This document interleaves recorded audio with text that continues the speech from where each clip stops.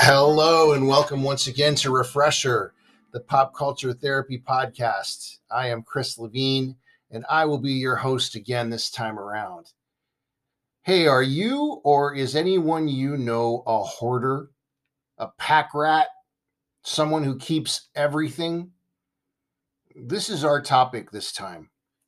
But I think it deserves to be said that not all hoarders and pack rats and sentimental graspers are living in the filth that we see on television when this subject arises. I know people, for example, with huge houses, and they organize the things they hoard extremely impressively. So I kind of wanted to clarify that before we start, because we'll talk about both ends of that spectrum. That said, though, let's get into this together. The Simply Health website had a piece called 14 Horrific Facts You Didn't Know About Hoarding. We're not going to get into all 14 of them, but let's dive into this pile of stuff everywhere and see what we've got going on. First off, it says that if you are a hoarder, you may just have obsessive compulsive disorder. This would be the need to perform specific actions or engage in specific behaviors in a repetitive and compulsive way. You might feel extremely uncomfortable or anxious until you repeat that behavior. This would especially speak to what we referred to a little earlier, the organized hoarder, the ones who hoard and maybe even hire housekeepers at the same time. Everything has a place to such an extent that things are super uncomfortable if something is out of its place. For example, according to the Guinness Book of World Records, one lady is the world's biggest collector of Mickey Mouse memorabilia with over 2,500 items. Now, that's got to take up space somewhere, but she probably knows what each of those items are and where they belong. Another thought here, while I feel we've very much identified that it doesn't have to be this way, is the potential hygiene issue when it comes to hoarding. Now, hoarding for the average hoarder is usually unhygienic. In one study, 38% of hoarding cases were found to lead to filthy environments unfit for living. That was a quote from the article. With 45% having blocked access to their own refrigerator, 42% being unable to reach the sink or the bathtub, and then 10% being able to reach the toilet.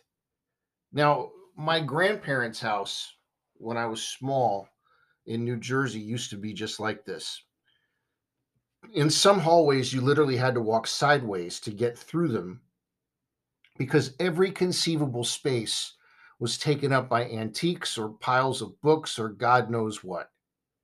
I remember literally feeling myself breathing in the dust when I would go into that house. The hoarding and the collecting made everywhere undustable. Is that a word? It's like remember Grey Gardens? We've talked about that before, where the two ladies lived for decades in a crumbling mansion in East Hampton, Long Island, that was overrun with cats, fleas, raccoons. It was this, but maybe on a much smaller scale. Well, hoarding also can do other things. It can lead to other things. Believe it or not, hoarding can actually lead to stress and depression. And it's a crazy cycle because it can cause stress and depression or be done because someone is stressed or depressed. Now, there are many reasons that this can happen. For one, hoarding is bad for your health, which makes stress and depression more likely. Then there's the fact that hoarding leads to a dirtier environment more often than not. This tends to have the effect of making us feel stressed out and making it harder for us to relax. In an unclean space, most of us will experience an elevated heart rate and a general sense of stress. The brain likes things like order, and it likes to be able to easily survey its surroundings. Isn't it true, for example, when you clean a bedroom, you make it really nice, you dust the whole thing, you make a bed with fresh linens, then you take a relaxing shower where you leave it feeling clean and fragrant and the room is clutter free. When you lay down, isn't it true that your brain kind of slows down a little bit? You can feel it. The environment is such a huge phenomenon that gets lost in the shuffle of psychology too often. We can pass out and we can subsequently sleep in a dirty room, sure, but the sleep is usually sweeter when things are fresher and cleaner. For many hoarders, this means bad, little, or no really good sleep. And when you have bad, little, or no really good sleep, what does it feed? It feeds things like depression. It feeds it like fish food flakes being dropped a few at a time in an aquarium. Likewise, hoarding can lead to isolation, as you may find yourself too embarrassed to invite somebody over or spend time with others, or maybe there's no place for them to sit. The quality of your clothing and presentation will likely be negatively affected too, making you less inclined to go out either. Plus, the overall concept of learning to let go applies on a lot of levels here. Again, it's a vicious cycle. So, what do many do? They stay home in the clutter and get less and less psychologically healthy over time. The Daily Mail weighs in here and tells us that 61% of Americans are embarrassed by their houses. 61% of Americans are embarrassed by their houses and admit that they lie in order to avoid unwelcome visitors. Now, that doesn't say that they're hoarders, but that does say a lot. It's also noted here that hoarding is sometimes a hereditary or a sign of trauma. According to research, medical and behavioral experts believe that hoarding is possibly a genetic predisposition in some people. Therefore, it's common for hoarding to run in the family. And if the children exhibit the behavior, it may be present in one or both parents. And what can happen? Well, the same thing that happens to the adults happens to the kids. Kids may not want to invite friends over. It may belittle their self esteem. What the adults in the house are oftentimes not aware that they're doing is supplying their kids with a hoarding identity, even though it's not the kids doing it. So often these kids feel like they're less than and super uncomfortable. The equivalent of, say, playing football in the mud and the rain, but then not showering and just putting clean clothes over the dirty ones. That's what it feels like to some young ones. Now, adults really need to stop and think about the environment these kids are dealing with, living in it, and should do the right thing and see past themselves for the benefit of them. Wouldn't you agree? Now, some hoarders actually view their stuff as a literal extension of their personality. And hoarders that think of their hoard as an extension of their personality a lot of times collect items that connect to their lives or their characters. For instance, you might remember the fun that you had at a McDonald's play place as a kid.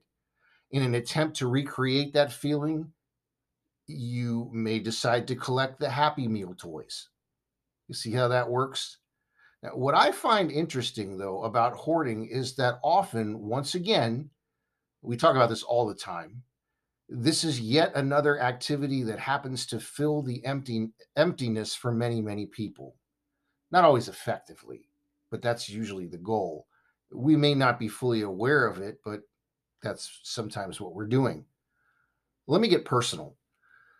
A few years ago, my family and I, three people at the time, lived in a 3,000 square foot 2-story home. It was huge. and we filled this sucker up. I mean, you could walk, it wasn't ridiculous, but we filled this thing up. Estate sales stood no chance against our pursuit of cool and quirky things, and we totally had the room for them. Long story short, we sold that place. A lot of those things went into a friend's garage to store for the better part of a year. But you know what jumped out at me looking back was not only that we didn't miss almost any of that stuff that was in boxes for a year, but we forgot we even had half of it. So in our case, I can tell you we now happily live in a much more practical and cozier 1,200 square foot home. And when I say we downsized, we totally downsized. We gave tons of things away to our friends. We sold things, we donated things, boxes and boxes of things, things that at one point we felt we couldn't live without. They're gone now. And you know what? Everyone's okay. In fact, I would venture to say that we're actually better people now. Things are just things. All of the psychology involved in hoarding is totally legitimate. It's a crutch, excuse me, on various levels for various people. But when we free ourselves of excessive things, we focus on the life that we're living more vividly than the things we hoard to distract us from the life that we're living. And then our life gets better. So we can face the parts of us we don't want to see and grow past them this way. And we can let the light in, so to speak, and enjoy the atmosphere of clarity. Maybe we can try this. If we have the urge to hoard, go for it. Except don't hoard things. Hoard compassion. Hoard selflessness. Store up feelings of accomplishment, integrity, and genuineness inside your person. Then you can lose the external baggage that really is only crowding your scene. We once again have arrived at the time on Refresher when we present you with a Spotify playlist to clutter up your listening device. We have for you this time around a Refresher Podcast Hoarders Come On Down playlist. You can find it really easily on Spotify. Just type in Refresher Podcast Hoarders Come On Down. You ready for the 10 tracks? Let's start with number 1, Trash by the New York Dolls. Number 2, Save It for Later by the English Beat. Their drummer Everett was very nice and allowed me to interview him years ago. Number 3 is by Crime and the City Solution, and the song is called Keepsake. Number 4, very cool song, Packed Like Sardines in a Crushed Tin Box by Radiohead. Number 5, Devo with the song Big Mess. Number 6, a live version of Finders Keepers by Jerry Garcia and Merle Saunders. Number 7, Ken Booth with Everything I Own. Number 8, some German space rock by 2066 and Then. They're interesting. These guys were founded in Mannheim, Germany in 1971. They lasted 1 year and disbanded in 1972. They rocked. This song is called At My Home. Number 9, Traffic with the song Hidden Treasure from their Low Spark of High-Heeled Boys record. And number 10, Roxy Music with Sentimental Fool. That is our new playlist. Again, you can find this playlist really easily on Spotify. Just type in Refresher Podcast Hoarders. Come on down. We'd like to welcome some new listeners to our little show. Our demographics reports show that we now have listeners in Boston, Massachusetts, and in Washington, West Virginia. Welcome to Refresher. Hey, Here's some fun facts about this show. This makes me so happy. I wanted to pass it along to you. In addition to all the other cool places that we've mentioned on this big blue earth that listen to us, we now have listeners, get this, in 33 different states in the United States. You guys want to know the top 10? The top 10 for listeners in the United States out of the 33 that listen. Number 10, New Jersey. How cool. I was born there. Number 9, Kansas. I really like that that's top 10 because I've actually never been there. So thank you guys so much for listening. Number 8, Virginia, which is awesome. Number 7, Georgia. We appreciate you. Number 6, Ohio. You guys have been a strong presence since the beginning of this thing, consistently. Thank you, Ohio. You ready for the top 5? Number 5, Florida. You Floridians are rock stars. You are currently listening in 9 different cities in Florida. Thank you so much. Number 4, we mentioned you already today, Massachusetts. You guys are listening in 6 different cities at this time. It's amazing. Number 3, I thought this would be number 1, but it's number 3, my home in my heart, California. Check this. California, you are listening to Refresher in 15 different cities now. That feels so good. Thank you. Number 2, a rock solid, strong base of incredible listeners in 7 different cities, including 4 of the 5 boroughs. New York, you are the best. And number 1, didn't think this was going to happen, but it's where I currently reside, in the state of Texas. Are you ready for this? We have active listenership of the Refresher podcast in Texas in 20 different cities. Speechless. Guys, this show would simply not exist without you. If you could all do me a favor and please continue to pass this podcast along to your friends. Also, if you'd like to help keep this podcast stay up and running, if you'd like, you can make a small monthly contribution. Just see the support this podcast link under the episode description. If you're so inclined, that would be great. But whether you do or whether you don't, just please feel free to listen and enjoy this show anytime you want. As always, the music that begins and ends this podcast is by the band Dive. The song is called A Day Late, and it was written by Mr. John Villafuerte. And until next time, this is Chris Levine for Refresher, the Pop Culture Therapy Podcast. Everyone, please take care and do yourself a favor and remember that there's a huge difference between worry and concern. We'll catch you next time.